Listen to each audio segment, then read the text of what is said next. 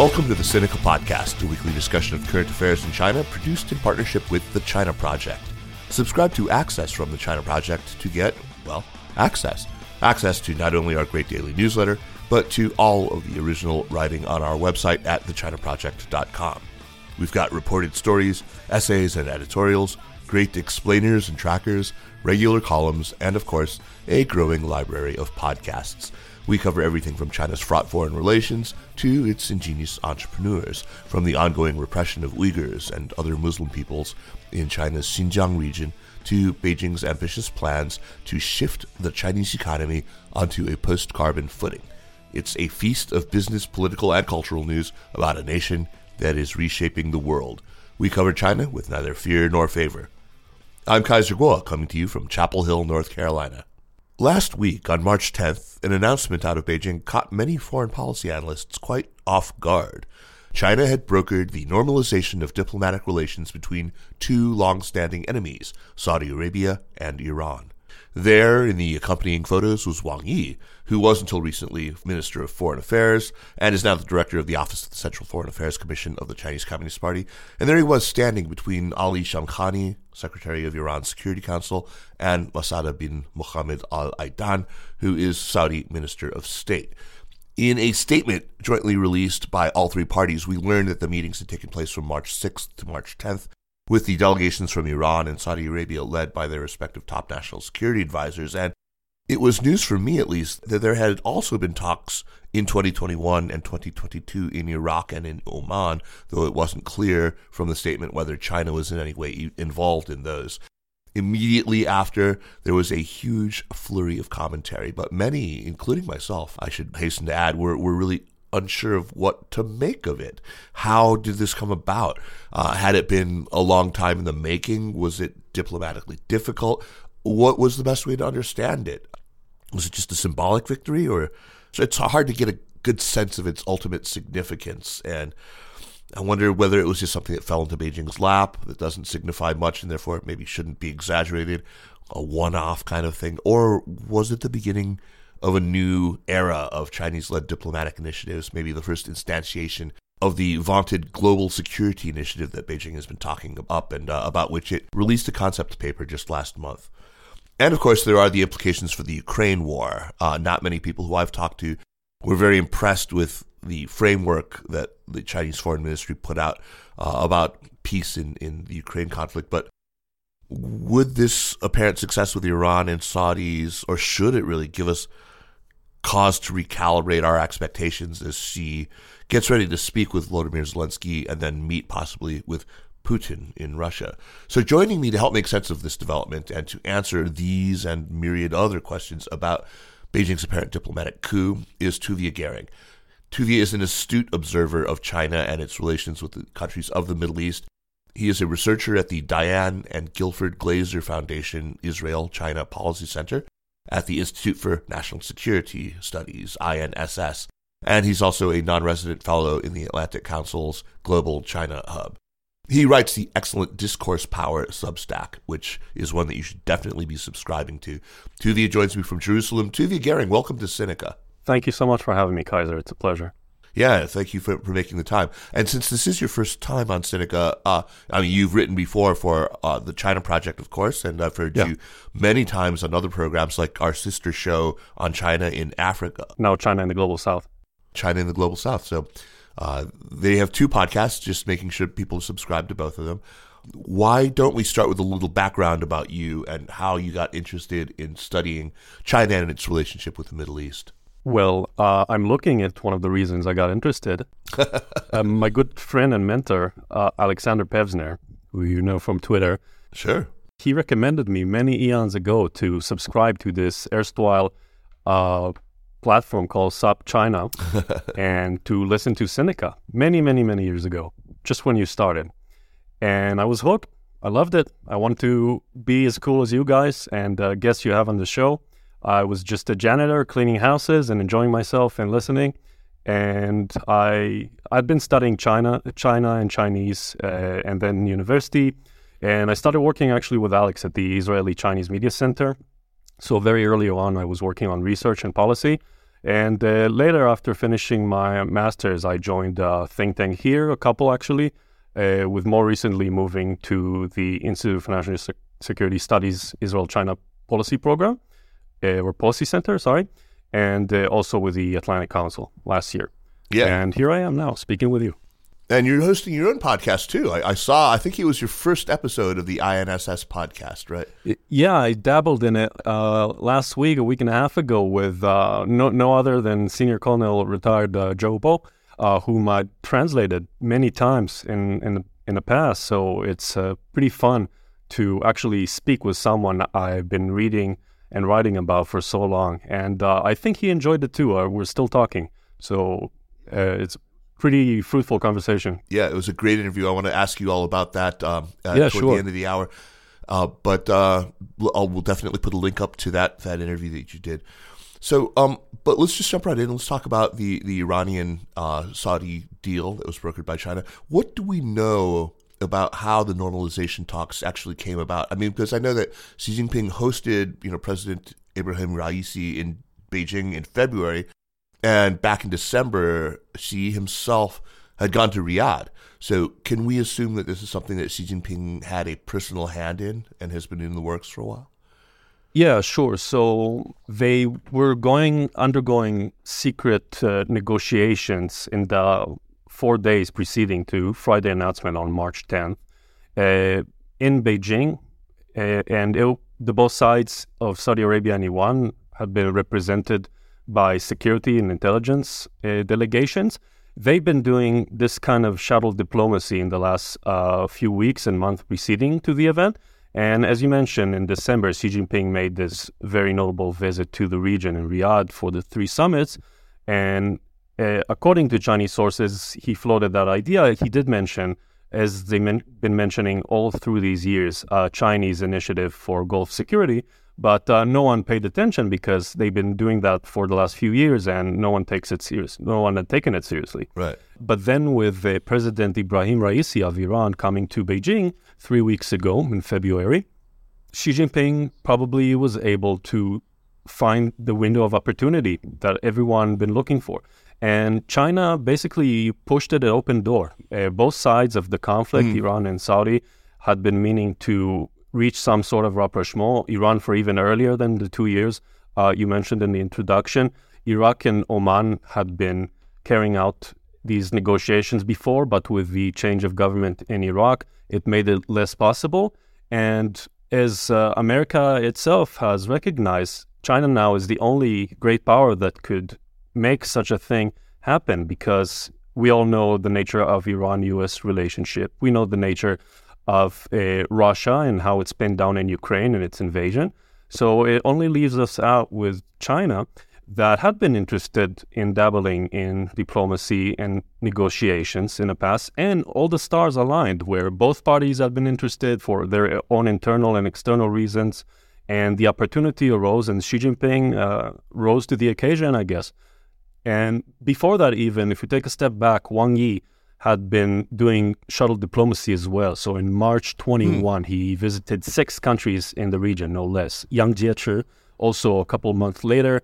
The following year, you had 6 countries, again, coming to Wuxi, if I recall, and meeting the Chinese side. And there they also floated this idea. So a lot of back and forth that preceded this event. And Friday was the culmination and the result we're seeing now. So even somebody like you, who has been watching all of this diplomacy happening, were you caught by surprise, though, by the actual announcement on March 10th? Yeah, I was caught by surprise, like the rest of the world combined. And in Beijing, too, I've been talking with Chinese researchers, and they study the Middle East. They're sitting in Beijing, and they themselves, on record, I can send you links, said they had no idea it was happening. And the most surprising thing was not just that China led it, which is extremely unusual. It's not just unusual, it's unprecedented in Chinese diplomatic history. It's unprecedented in Middle East diplomatic history. And to, even more than that, the U.S. was not in the room, which is also unusual. Right. And add to that it happened during the 2 sessions, which is, of course, the most important political event after the party event a few months ago. when Xi Jinping was coronated for the third time as the leader of the state and Central Military Commission. And he was able to pull it off during this time and with this really unusual circumstances. That's why it was so surprising. Yeah. So often we hear about these diplomatic efforts, and when they're trying to resolve what many would have assumed were pretty intractable, difficult problems. I mean, this is a relationship that has been bedeviled by all sorts of issues, as we'll go through. But usually we hear that in advance that these talks are going to be held. There's a lot of discussion. There's a lot of speculation. There's press coverage. There's heated debate. But China, Iran, and Saudi Arabia seemed only to have publicized this, obviously, once the deal had already been sealed and delivered. It was a fait accompli. Were there advantages to doing it this way? Yeah, there's many of advantages to keeping it under wraps. So one thing that was reported in the Wall Street Journal was that the conversations allegedly were carried out in Persian, in Arabic, and in Chinese, and Mandarin, but never in English, because probably they feared that the Americans were listening or something. And the U.S. said that the Saudis had kept them in the loop all the time, but it's hard to know. But China, for sure, and the Chinese analyst I translated said that it was extremely important to keep it secretive as possible because of external interference of some certain countries, wink, wink, hampering or torpedoing the process. So I noted when I read the statement that it used, the boilerplate Chinese diplomatic language about affirmation of the respect for the sovereignty of states and the non-interference in internal affairs of state. Should we read anything into that? I mean, what was that intended to be about? Is this sort of putting a Chinese stamp on it distinctly? Yeah, there's a couple ways to look at it. But as you and I have been following this closely and Chinese language and diplomacy, we have been conditioned like Pavlovian dogs. Apologies for the metaphor, but roll with me for a second. To know after reading Chinese media for so long, we make immediate connection between all these code words to the U.S. undue influence globally and in the Middle East. So China doesn't have to say anything then. We want the Middle East to be master of its own fate. And we think that the East is rising and the West is declining. And the Middle East is looking east. And we have the Beijing model or the Beijing consensus, another wink-wink for the Washington consensus. And all of us immediately understand because they've been connecting between all these different concepts in our head. Right. To understand them as a criticism of the U.S.-led international order, U.S. mode of governance, and what it described as the rule-based international order. So that's one aspect to look at it. Another thing is for the man Xi Jinping himself and Xi Jinping's China.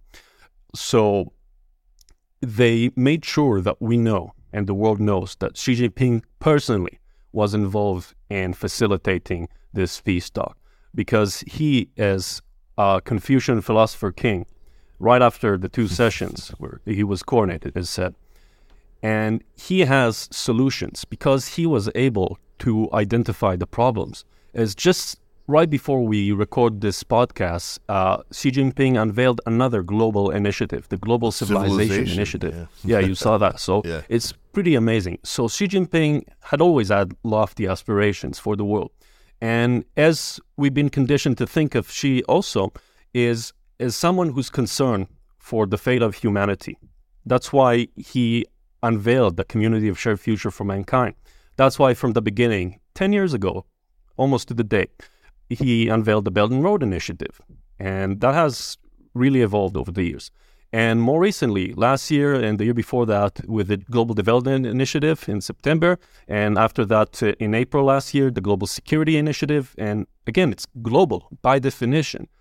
And China believes that after 40 years of achieving this man-made miracle, unquote, of double-digit growth, it has figured it out. It has the solution. It has the Chinese wisdom to solve all the ailments aching the world.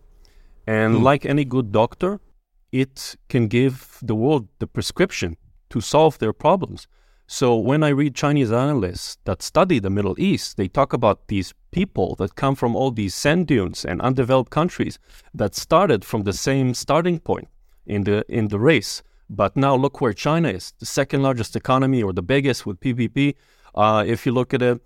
And it's a superpower, but all the Middle Eastern countries, they are all relegated way, way back. And they look at the Chinese success model and they want a piece of that. And China is the benevolent that it is willing to offer them Chinese solutions and Chinese wisdom.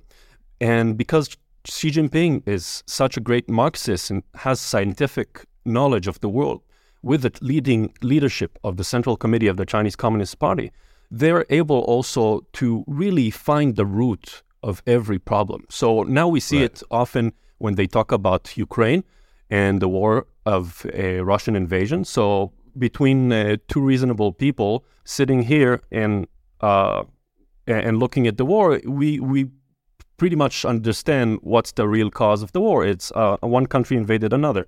But in Chinese narratives, the root cause is NATO expansionism. And the same applies for the Middle East. It also has root problems that China was able to identify. And the root cause for the Middle East problems and the key for its solution is development. And as soon as the region will be developed, then you solve the great development deficit. The great security deficit will follow.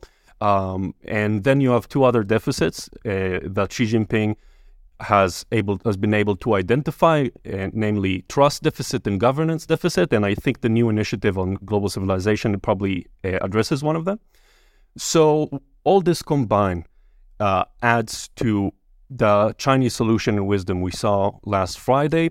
And remember that this is one piece of a global puzzle. Again, global by definition. Fascinating. Let's look at the actual substance of what was agreed to. So besides the things that come with diplomatic recognition, like the exchange of ambassadors and the reopening of embassies, what else was in there? I mean, there were a couple of other things that were in the joint statement, like reviving these old sort of pre-rupture agreements on security cooperation, and kind of grab bag of everything from cooperation in sports and trade and investment, of course. But to your knowledge, was there anything that's leaked out that you've heard at all anywhere that commits either party, say Iran, to say, no longer recognizing the Yemeni Houthi government as Tehran currently does, or to say like curbing the activities of the IRGC, or, for the Saudis, for example, to, back off on supporting Salafist groups in other contested areas like in Syria or in Lebanon or in Iraq? Anything? Yes. So there have been a couple of reports with some inside information, and also some officials from Iran and Saudi Arabia on the record making some statements or commitments or expectations from the other side. So just to give some idea, for example, then we get to the Chinese commitment, which is also pretty important. So on the Saudi side, they're expected by Iran to stop supporting a station called Iran International, which they allegedly is funded by the Saudi monarchy, and it has been very vocal in its opposition to the Ayatollah regime, and it's been broadcasted in Iran very successfully. So that's one point of contention. Another is that, and that we saw in the joint trilateral statement, is non-interference and respecting sovereignty. So this implicitly means that Iran stopped attacking Saudi, Saudi Arabia itself, because since 2017 it's been bombarding it with rockets. It's been committing terrorist attack and also using its proxies. And here this has not been addressed directly, but more implicitly, that Iran will stop support or at least rein the Houthi rebels in Yemen that have been attacking Saudi Arabia and its partners in the region.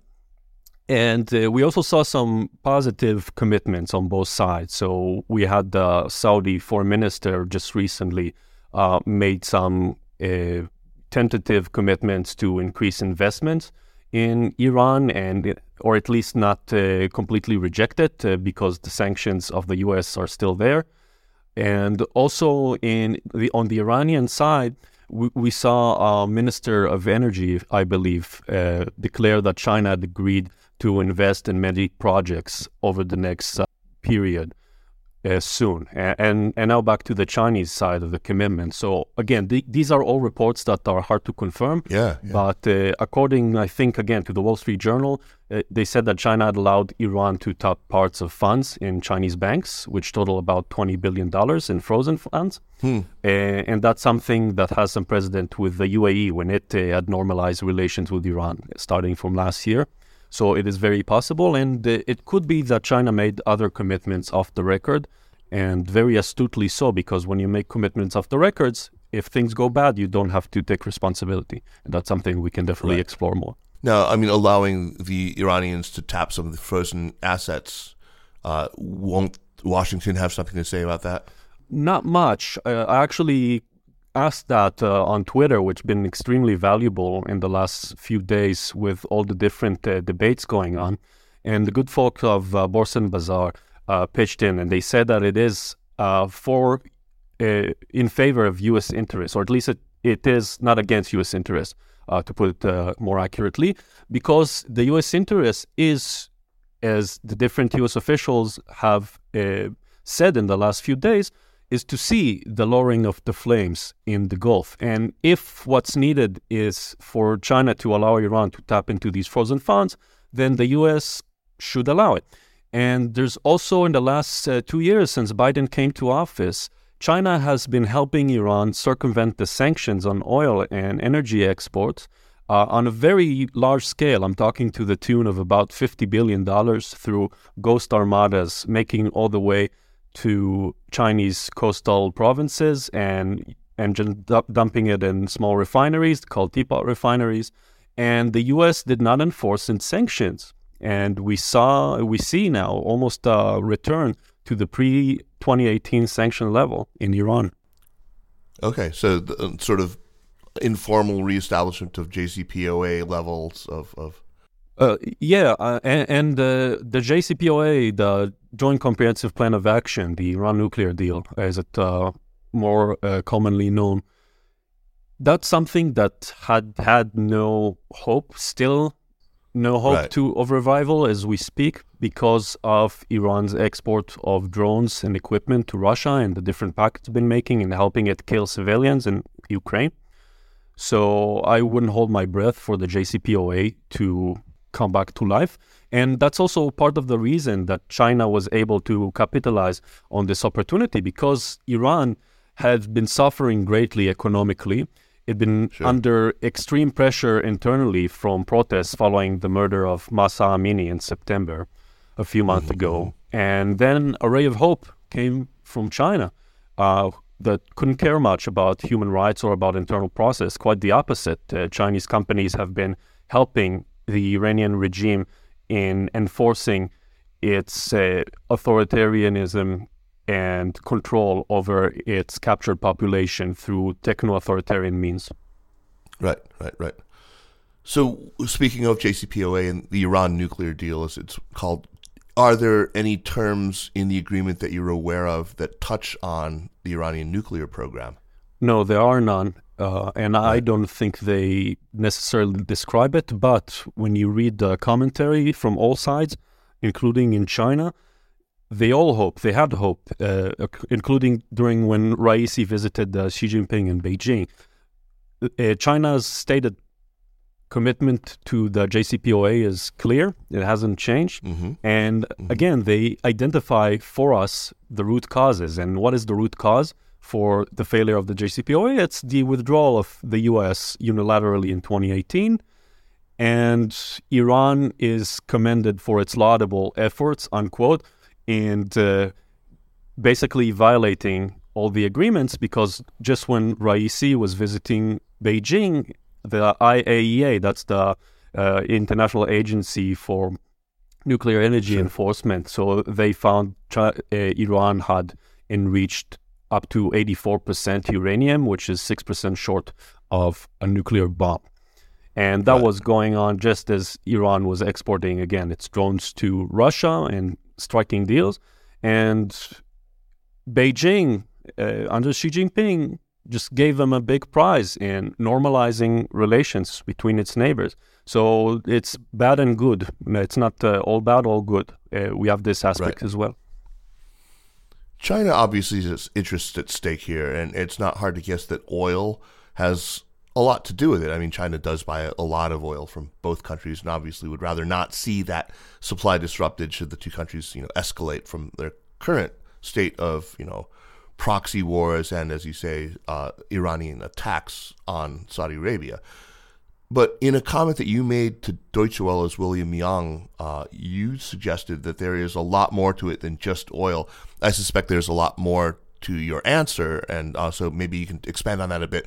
I think you mentioned the Belt and Road Initiative in the region. What else does China have at stake here? Yeah, sure. So energy, just to give an idea of the number, China imports about 70% of its oil, 40% of its natural gas, and from 40 to 50% of it comes from the Middle East. So obviously it's still extremely important, and it's going to be so for the next couple of decades at least, until they finish transition to renewable energy. But China is also very interested in trade in the region. It is the largest trading partner for all countries in the Middle East. Since 2020, the biggest trade partner of the Arab world. Just in the Arab world, it's about $330 billion in 2021. And also it's a major investor in growing, and it's also a major market for China. And back to the Belt and Road Initiative, I usually use this framework of Silk Roads to understand just how important China has become over the last decade or so. So we all heard of the different Silk Roads, right? So over the years, China has invested in over 200 major infrastructure projects in the region, and I'm talking about ports and power stations and roads and railroads and bridges and even entire cities. They building a new capital for Egypt after 6,000 years, which is pretty amazing. Right. And the same thing in other countries too. But that's just the physical concrete and rebar infrastructure. In addition to that, China's been investing in the infrastructure of the future, in all these different crisscrossing Silk Roads that are all over the region. So you have the digital Silk Road, and there you have smart cities and 5 and 6G technologies and infrastructure for internet and undersea cable called Peace, which is pretty fascinating if you look it up. In health, it has the Health Silk Road. And during COVID, China capitalized on this great emergency situation, and it was able to establish multiple manufacturing and redistribution hubs for vaccines. In Green Silk Road, the countries in the region are extremely concerned of the Dutch disease, that they are too overly reliant on one resource of energy. So they want to diversify their economy. And the green energy is part of it, energy transition. And China, incidentally, happens to be the largest manufacturer of solar energy and wind energy and also nuclear energy. That's right. And then we have the Space Silk Road. We went from Belt and Road Initiative just being in China's periphery all the way to outer space. That's how ambitious Xi Jinping is. And there too, China's been helping regional countries in joint satellite launches, and with the Beidou, that's the Chinese equivalent of the GPS. I mean, just this week we had Egypt launch a second satellite in 3 weeks with China's help. Wow. Yeah, just now. Just to show you, China is heavily and deeply embedded into the region, but there are only 2 areas where it hasn't been that involved. It remained more aloof and skittish even, and that is diplomacy and security. That's right. And here we see a slight change, and that's something pretty interesting to explore. Fantastic encapsulation there. That was really, really, really well done. So we've got a sense now of how Washington has responded. We all saw Kirby's remarks after the announcement. But give us a sense of what this looks like from Tel Aviv or from Jerusalem or from Brussels or anywhere else, other capitals where you think there's been a noteworthy reaction to this news. Yeah, so let's start with the U.S. I think it is important. So up till now, as far as I know, there were only 3 official remarks. So one was by Kirby, as you mentioned, the second by State Department spokesperson Ned Price, and the third just on the same day with Jake Sullivan, National Security Advisor. And there you saw that it was a polite agreement that this is something that we think is positive, unquote, because the U.S. surely had been promoting de-escalation in the region. That was in the U.S. interest, it's clear. And that's in the entire world's interest, including Israel. So this is not necessarily a terrible thing for the U.S. So, of course, we have the GOP and anyone who's anti-Biden that try to frame it as the worst thing to ever happen in diplomatic history and the biggest blunder for the U.S. But it's not as bad as they try to portray it. And, you know, just as Kirby, Sullivan, and Price said, this is really U.S. interest, and if it could lead to the renewal of the nuclear deal, if it could lead to limiting the friction in Iraq and Lebanon and Syria, then why not support it? And if China had been able to do it, all the power to them. And this is significant. It's really something that shows that China can be a constructive actor for global peace and security. And it's not like the U.S. is going anywhere. Everyone knows it. The U.S. has bases here. It has long been positioned here. China has no interest to supplant or replace the U.S. as the world police. And they say so themselves. And I don't think it's changed. And if they want to become more involved in this little hellhole we call home, then, you know, all the power to them. Good luck. Right. So you don't hear a note of sneering in there at all of this sort of, you know, hey, it's your mess now. Good luck to you, buddy.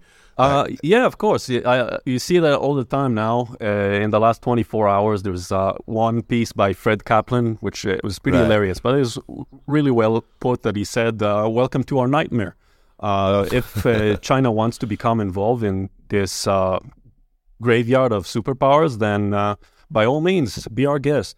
And here in Israel, the reaction is a bit different to your question. So Israel wasn't really a factor, I don't think, to the negotiations. We're a tiny country, and the different conflicts between Iran and Saudi Arabia and the relations vis-a-vis China are important in and of themselves without having to involve Israel in any of the negotiations. But here, the immediate reaction was very extreme and sensationalized and politicized because the ongoing judicial reform that Israel is going internally. So we begin to see a local discourse climate that is really similar to what you see in the U.S., which is extremely binary and bifurcated and partisan and pernicious even. So every party, the coalition, used it to attack the opposition and vice versa. And they said it happened on your watch. It's the biggest blunder. It's terrible because it will hamper Israeli attempts to create a coalition with the Sunni world in Saudi Arabia to curb Iran's hegemony in the region. And, of course, some of these arguments do hold because the access for funding and money that Iran would get from this kind of normalization will help the Islamic Revolutionary Guard Corps to continue their proliferation and extremism. So it's not undo the criticism. But again, even for Israel, it's not as bad as people think. It's, again, not binary. It's complex. It's a major change with great ramifications. But during the same time that the negotiations been going in Beijing, Saudis leaked again to Wall Street Journal, props to them, that they're open to negotiation on diplomatic normalization with Israel, given certain terms. And also, like the Americans, Israel also need to welcome lowering of flames regionally. And if this might help to curb Iranian nuclear abilities, then that's also welcome. And in addition, the UAE also normalized relations with Iran last year, but that didn't stop the normalization with Israel. It's on the contrary. Our relationship has been going from strength to strength.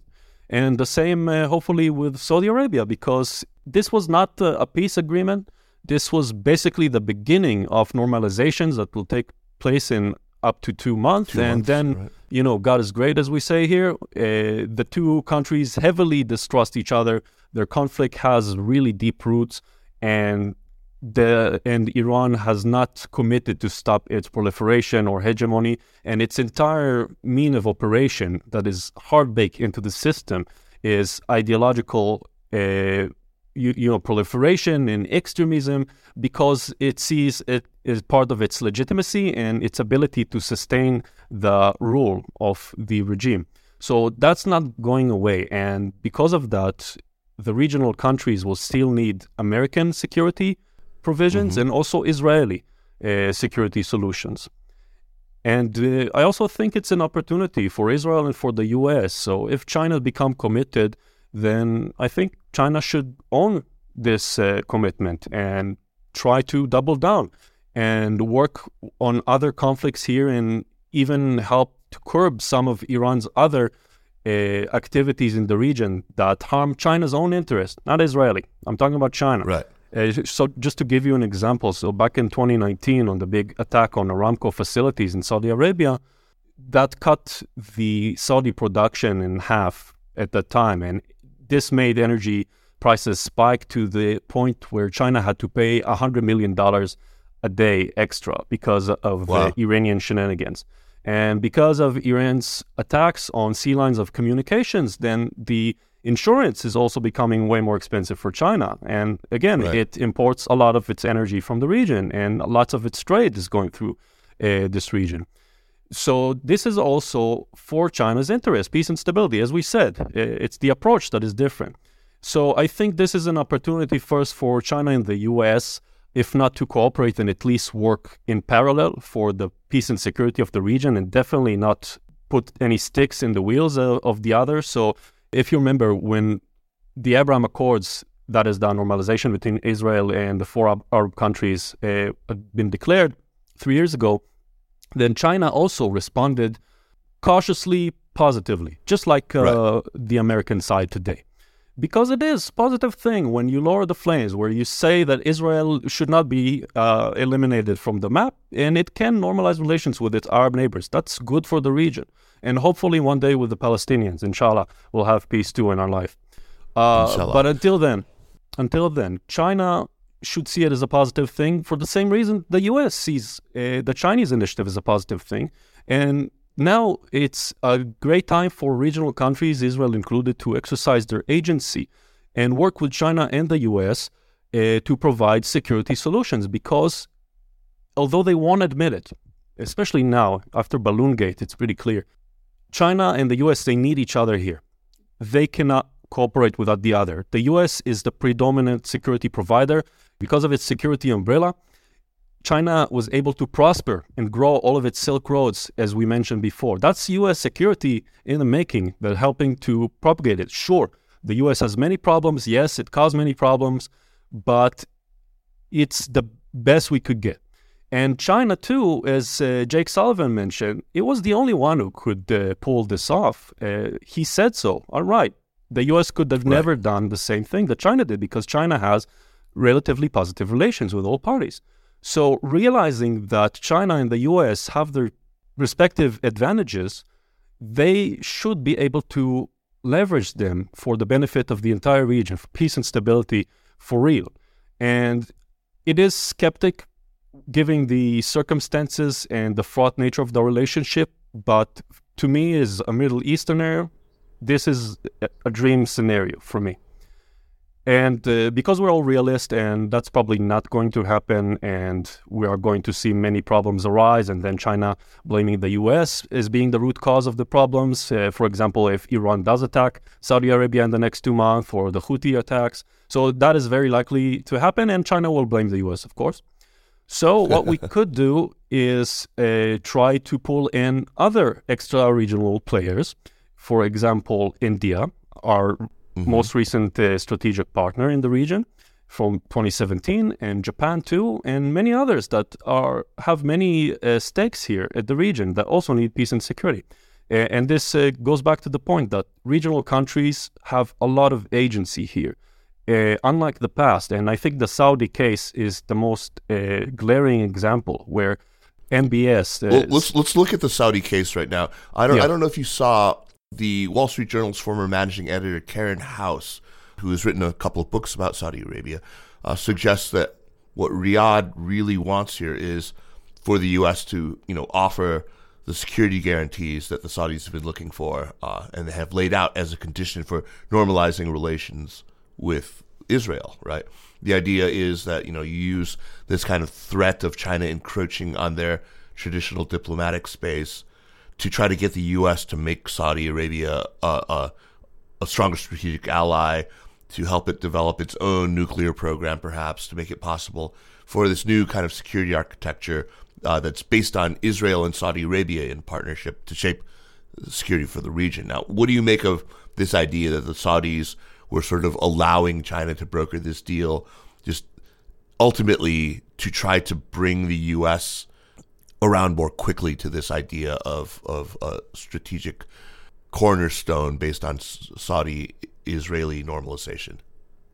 Yeah, so I totally agree. I think Saudi, out of the three parties, China and Iran, had the most agency in this deal because Iran had been wishing to normalize relations with Saudi for much longer than the 2 years. And China, they were the platform facilitating it. But Saudi Arabia having made the biggest bet, the biggest wager, because it at risk its relationship with the U.S., its biggest security guarantor, then it made the biggest risk.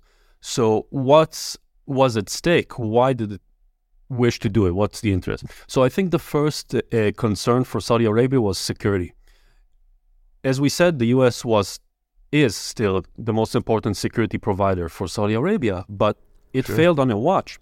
And the 2019 attack is a good example, but since 2017, Saudi Arabia has been bombarded by Iran.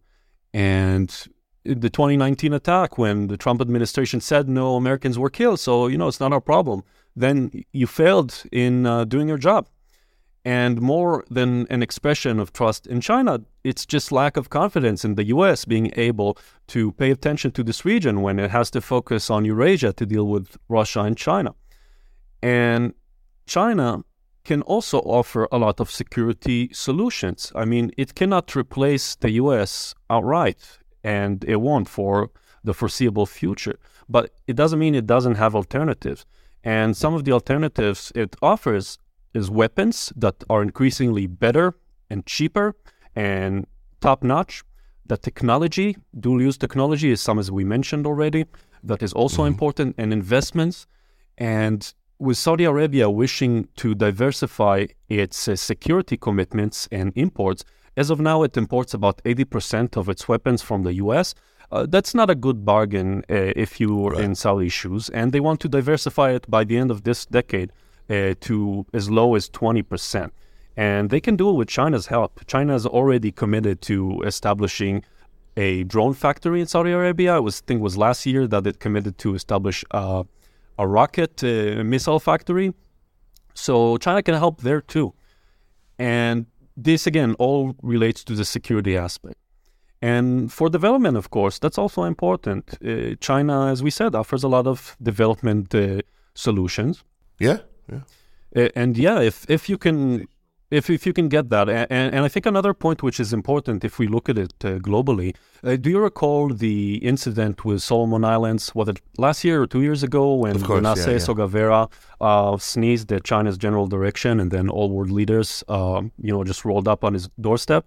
Remember that? Yeah, I sure do. Yeah. So here you have a arguably much more important country, major energy supplier of the world, pulling off a successful Solomon Islands, or as Chinese analysts describe it, they played the China card. Right. And when they deal with China, they play the U.S. card. And this way, they are hedging, or not hedging, that's a negative term. They are leveraging on the many possibilities and opportunities that both major powers are providing them. And why not, if they can afford it? So you've described this as China having pushed on an open door, and I think that's an excellent description of it. But, it's one of those things that reminds one of how contingent history really is. This door would not have been, well, let's say there might have been somebody standing in the way of China reaching that door in the form of the United States, had it not been for things like the murder of Jamal Khashoggi. And Biden sort of promising to turned Saudi Arabia under, Mohammed bin Salman into a pariah state. Right. So did Khashoggi's murder open up this opportunity for Beijing? I think it's fair to say that's been in a lot of the analysis. Yes, I think that's one point, but it's part of the greater story that Saudi Arabia has been losing faith in the U.S. because U.S.-Saudi relations go back at least 80 years and seen as strategic for at least 50. And this mutual dependence has been greatly beneficial to both countries. And they might dislike the nature of the relationship at different points throughout history, but they need each other, and their dealing has been pretty successful for all parties involved. But the recent blunders under the Biden administration, and you mentioned the Khashoggi murder, and again, it's not that it's unjustified or incorrect, it is true, but still the diplomatic acumen shown by the White House has been pretty miserable if you consider the situation. And Biden's July visit last year to Saudi Arabia, where he fist bumped a king of a country he visited, that's not something you do anywhere in the world, let alone in the Middle East, where honor and royalty are very important symbolically. And China is also a country that attaches much importance to symbolism, and it knows how to play the game. And when it deals with regional countries, then it rolls out the red carpet and gives a 21-gun salute.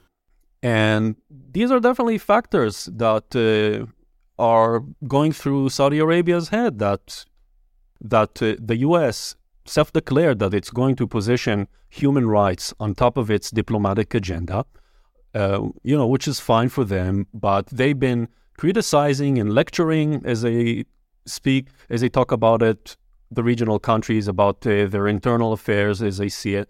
On the other hand, you have another great power that doesn't lecture, that doesn't have any strings attached, allegedly, except for recognizing its core interests and its violations of human rights in Xinjiang. But, we have our own Muslims to take care of. So that's something that is definitely considered, yeah. Right.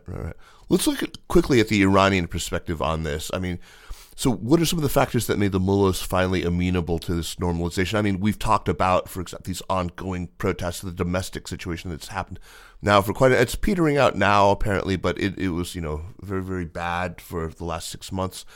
My untutored guess, though, is this has something to do with where Iran is right now in their enrichment of uranium, in their weapons program. It's far enough along now that they're worried about Israel actually taking action. And they think that by improving ties with Saudi Arabia, this decreases the odds of a precipitous action by Israel. In other words, bombing nuclear facilities. Yes, so that is most likely was a concern before reaching this rapprochement. Just before the Beijing breakthrough had been announced, then the Secretary of Defense, Lloyd Austin, visited Israel. And a little before that, we had the biggest joint drill between Israel and the United States, likely simulating attacks in Iran. And Israel, too, has been pretty clear about the threat that it senses from Iran reaching a nuclear weapon, and rightfully so, because their leaders been saying for decades they want to obliterate the country. And it is seen as existential threat, for real, not like the John Wayne Committee in the U.S. House, but a real existential threat to our security.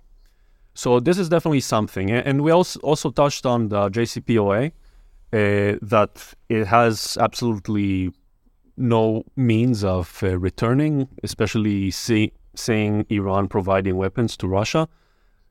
And the brutal protests in Iran internally, and the currency crisis they've been dealing with high inflation that reaches as high as 50% last time I checked. And wow. Yeah, and also they have a lot of economic opportunities in dealing with Saudi Arabia, and because both of them are members of OPEC, the energy organization, and matching the prices between them, coordinating, it could benefit both sides. And also there's a lot of potential for untapped investment since Iran had been disconnected from the global economy for so long. Same goes for China, who also sees this potential in Iran. So I know that this isn't your area specifically, Tuvia, but I do want to ask you about the implications for the Ukraine war and China's stated desire to push for a negotiated settlement to end that conflict. Sure. That was now it's now 13 months ago. Expectations in the West are not high, and there's an understandable amount of cynicism about the Chinese quote-unquote proposal, this framework that they published just a couple of weeks ago. Do you have some thoughts on this? Yeah, I have some thoughts. I did write about the 12-point peace plan of China, and Sasha Gabuev also wrote beautifully on it as well, and I encourage people to read it. And you saw, as the Hebrew expression goes, the appetite increases when the food is served. So with this breakthrough, China has more impetus, more desire to get involved in other hotspot regions in the world because of this success story. In the past, just a week ago, when it made all these forgettable proposals for peace for all these different regions of the world, it was risible, just like the 12-point plan. It still is. It offers no real roadmap and no real solutions. And I don't want to even speak about China's pro-Russian neutrality, as you put it last year. And now, with this breakthrough, China is taken more seriously. People actually listen, and that's why they also offered to host another summit between Iran and GCC countries, the Gulf Cooperation Council countries. Mm-hmm. And just immediately after the success, then Xi Jinping is planning to visit Moscow. His best friend, Putin, for the first time, he's going to call President Vladimir Zelensky.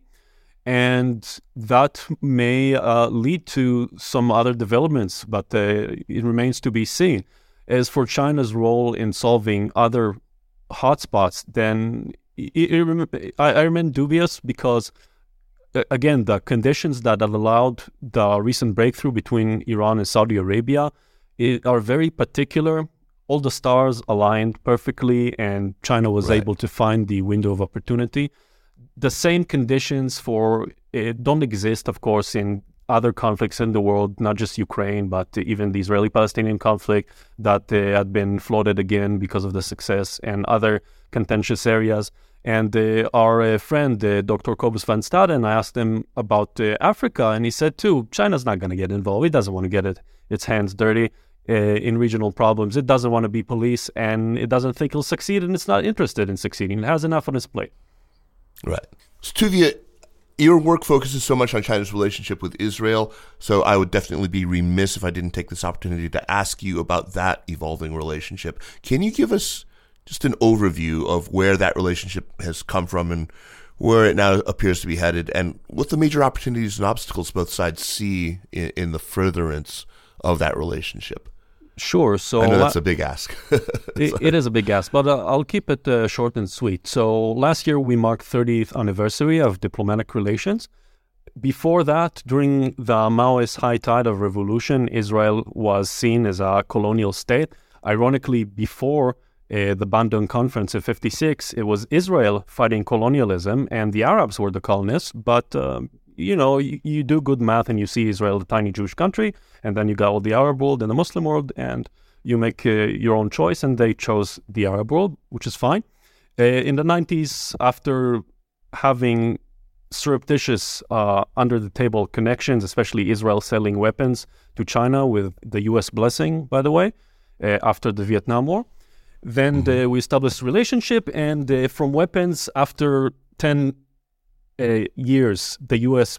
began to become concerned. We had the third Taiwan crisis in the 90s, and the Tiananmen, of course, massacre, and then that the U.S. pulled the plug on Israel selling weapons and security export, including dual use. And from there, it kind of diversified into more civilian uses like agriculture and health and education. And in the last decade, when Netanyahu, then prime minister, visited Beijing, the Israeli government passed a decision that recognizes 3 of the BRIC countries, and China most prominently, as areas of strategic focus. Like, we need to develop our relationship with them and diversify, and not to put all our eggs in one basket. It was during the fraught Obama-Netanyahu relationship between the U.S. and Israel. And our relationship focused instead on innovation and cooperation. And we even established a very special relationship called Comprehensive Innovation Cooperation, unlike the Comprehensive Strategic Partnership China has with other regional countries. And now we're reaching another stage where the honeymoon is over, quote unquote, because the U.S., again, doesn't want to see Israeli technology being exported to China, especially now under the Biden administration.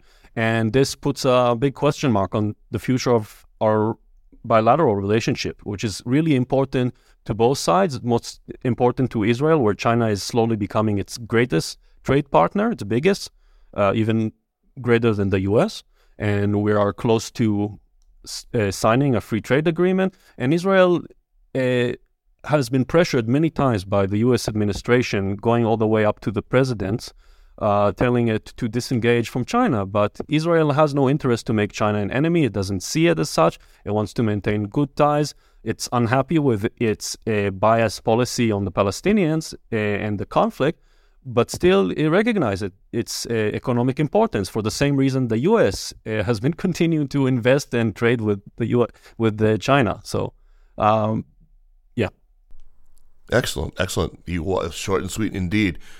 I'm curious as to, because as we all know, Israel right now is in the throes of its own domestic crisis over the proposed changes to the Supreme Court.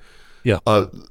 Does partisanship, does the sort of loose divide between the conservative Likud and its allies and the Labor Party and does that fall down on different sides of the attitude toward China? So China does not exist in the political lexicon of Israel. Unlike the fraught relationship between China and the U.S., where it's all over the agenda, and I'm sure we're going to get to China bashing Palooza in the next year with the coming election. But in Israel, we had not one, we had like 5 different elections in 4 years, and China not once was mentioned on the agenda because we have enough on our plate as is. Here, China is relatively new comer to the region. So in the U.S., we're entering the season of China bashing Palooza before the general election. And in Israel, we had 5 elections in the last 4 years, and not once, it's hard to follow, was China mentioned. Because Israel is less interested in East Asia in general, and it is a relative newcomer, and we also have a lot on our plate. We don't have the knowledge infrastructure, understanding of China, of course, and other East Asian countries. It's improving, and our diplomats are also very astute observers, but they're still minimal. And journalists too. We don't have journalists even stationed in China, not because they're kicked because no one went there in the first place. So you do have and you have Alexander Pevsner, who are just fantastic resources, and people whose writings I read eagerly. You've both guested before on the China Global South podcast. I'm a small fry. I stand on a shoulder of giants here. Luckily in Israel, just here in my vicinity, we have some of the brightest minds on China, for real, in the world. Like Professor Yuri Pines, who was my supervisor, and I taught, and I helped him in teaching. And Professor Vera Schwartz, Andrew Plax. We have some really smart. Professor Yitzhak Shichor, of course, who's the dean of China-Middle East relations. He wrote the first book on it. I have it here, dusty copy from the 70s. And I'm just lucky to be part of this team, and I'm also part of the Israel-China Policy Center, where I work with close to a dozen really bright minds that also focus on China. And incidentally, it's the biggest program in the INSS, despite being focused usually on the Middle East. So China is becoming more interesting and more relevant to Israel And we're trying to make other people and our fellow countrymen realize it. The sooner the better. That's fantastic. Before I let you go, I did want to mention that you had featured this really interesting conversation with retired PLA Colonel Zhou Bo on the Institute for National Security Studies podcast. I think listeners should definitely go check out that. But maybe first you could give our cynical audience some of the highlights from that conversation and maybe tell us who Zhou Bo was. I mean, many of us have seen him giving interviews on the sidelines at the Munich Security Conference, and we're probably quite taken by how straight-talking and articulate he was. Yeah, so Zhou Bo is a very familiar face to anyone been observing China, because he does take interviews. His English is immaculate, and he used to be a senior colonel in the PLA, and he's a major in English, a master's in Cambridge, working on security, and he has some really interesting thoughts to share. And some of them are contentious and not something that people usually hear from China, because he's unusually forthright about it and unapologetic either. So think of other Chinese scholars that we know that talk in English. He has a lot more acumen and better analysis ability, but he also closely follows the party line, despite not being affiliated officially with anyone. He's now a researcher with Tsinghua, and that's why it's really great talking to him and listening to him, because he both provide this individual angle and also very contentious points of view about the most hot topics in the world, like the war in Ukraine. And what were some of the things that he said during your interview with him that we should point our listeners to? So I like to focus on the positive aspects. So we did talk about China's new security architecture for the Middle East. And again, it happened before the announcement in Beijing. It's based on an article I wrote for the Atlantic Council with the same topic. And this name, the new security architecture for the Middle East, that's a Chinese name, that a big plan they had unveiled last year in September. And that's why I wanted to ask him, the most important question I want to ask is what we talked about here. Can China and the U.S., ironically, out of all places, this region that has been the eternal arena for great power competition, could lay down their swords and, as one analyst I translate this week said, beat them into plowshares and maybe cooperate for the peace and security of the region. And he says that he thinks it's likely, or at least he doesn't reject it outright. And he gave some precedents where China and the U.S. had cooperated in the past on security, even here in the JCPOA, when it was first reached in 2015. Then it was through China's help. It didn't lead just like it did this time, but it did facilitate the talks. Hua Limin, who's a former diplomat, he helped to lubricate everything. China did have carrots even then over Iran. And China and the U.S. also had cooperated on counter-piracy missions. So it's not completely detached. And also in the six-party talk with North Korea, it's another example he gave. So even I still remain skeptical, unfortunately. I mean, I would love to see China and the U.S. cooperate here. I'd like to emphasize this positive note even from him. I have other Chinese scholars on record saying the same thing, that why not? Why here in the Middle East can China and the U.S. cooperate? Make this our little kingdom of heaven.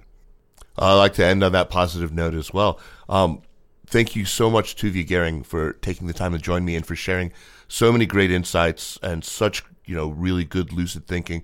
Let's move on to recommendations. Before we do that, just a very quick reminder that the Sinica podcast is powered by the China Project. And if you like the work that we do with Sinica, with the other shows in the network, including, as we've mentioned several times now, the China in Africa podcast and the China Global South podcast, then please, by all means, the best thing you can do is subscribe to our Access subscription service, where you get our daily newsletter, as well as access to all of the writing on our website. You also get this podcast early in the week on Mondays, typically, rather than on Thursdays. All right, Tuvia, let's start with you for recommendations. What do you have for us? You've already made some excellent recommendations, but let's see which one you have. Oh yeah, did you listen to The Smile?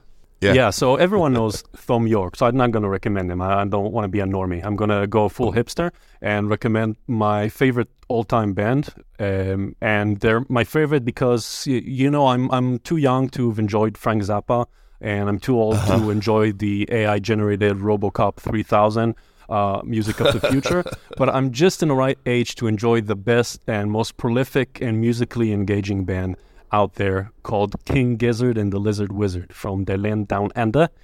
And just to give you an I've heard idea, them. They're amazing. Oh, you know them? Awesome. So, Yeah. Yeah, so by prolific, I mean last year they released in 1 month 3 albums. They released 5 albums all throughout the year, and it's not like they release 30 songs and then one song is okay. It's like every single song is amazing. It's gold. And the musicality of them is like every album is different. Every album is their different musical take, and lyrically too. And I just recommend, if you're start with Omnium Gatherum. It's a double album, and then go to their kind of futuristic pop called Butterfly 3000, which has a lot of Chinese influences. One song is almost a zhuangzi. Incidentally, They didn't mean it, but it's basically the zhuangzi, which is awesome. So you're welcome. And then the Fishing for Fishes. And if you're into metal, try the Infesting the Rat Nest. It's just amazing band. And they're just really versatile. Professional, just a shout out to another friend and mentor, Jonathan Fulton and Li Chen Sim. They released a book about Asian perspective on Gulf security, which is really relevant to our topic of discussion today. So I want to recommend their new book to the readers, to the listeners. Fantastic. Thanks so much for those recommendations. Mine, I'm just going to go with something, because in preparation for this and thinking about China and the Middle East, I was remembering when I think it was a junior or senior in college, I took a class from Ira Lapidus at Berkeley and read one of the sort of foundational English language textbooks about Islam. It's called The Venture of Islam by Marshall G.S. Hodgson. And I realized I probably still had a copy, and so my bookshelf unfortunately is really overstacked. So it was in the back, behind other more recently leafed through books. So I pulled it out and looked at it, and then there it was, with my my marginal notes and everything. But Hodgson, The Venture of Islam, I think it still holds up as a very good introductory text for the Islamic world. Ira Lapidus himself, he wrote a bunch of books, including Muslim Cities in the late Middle Ages, and really, really good stuff. So thanks once again, Tuvia. What a pleasure it was to have you. Pleasure all mine, really. Okay, great. Well, I look forward to having you back on, because obviously there are so many things that we can talk about. And I thank you for your time. Thank you. The Sinica Podcast is powered by the China Project and is a proud part of the Sinica Network. Our show is produced and edited by me, Kaiser Kuo. We would be delighted if you would drop us an email at sinica@thechinaproject.com, or just give us a rating and a review on Apple Podcasts, as this really does help people discover the show. Meanwhile, follow us on Twitter or on Facebook at The China Proj, and be sure to check out all the shows in the Sinica Network. Thanks for listening, and we'll see you next week. Take care.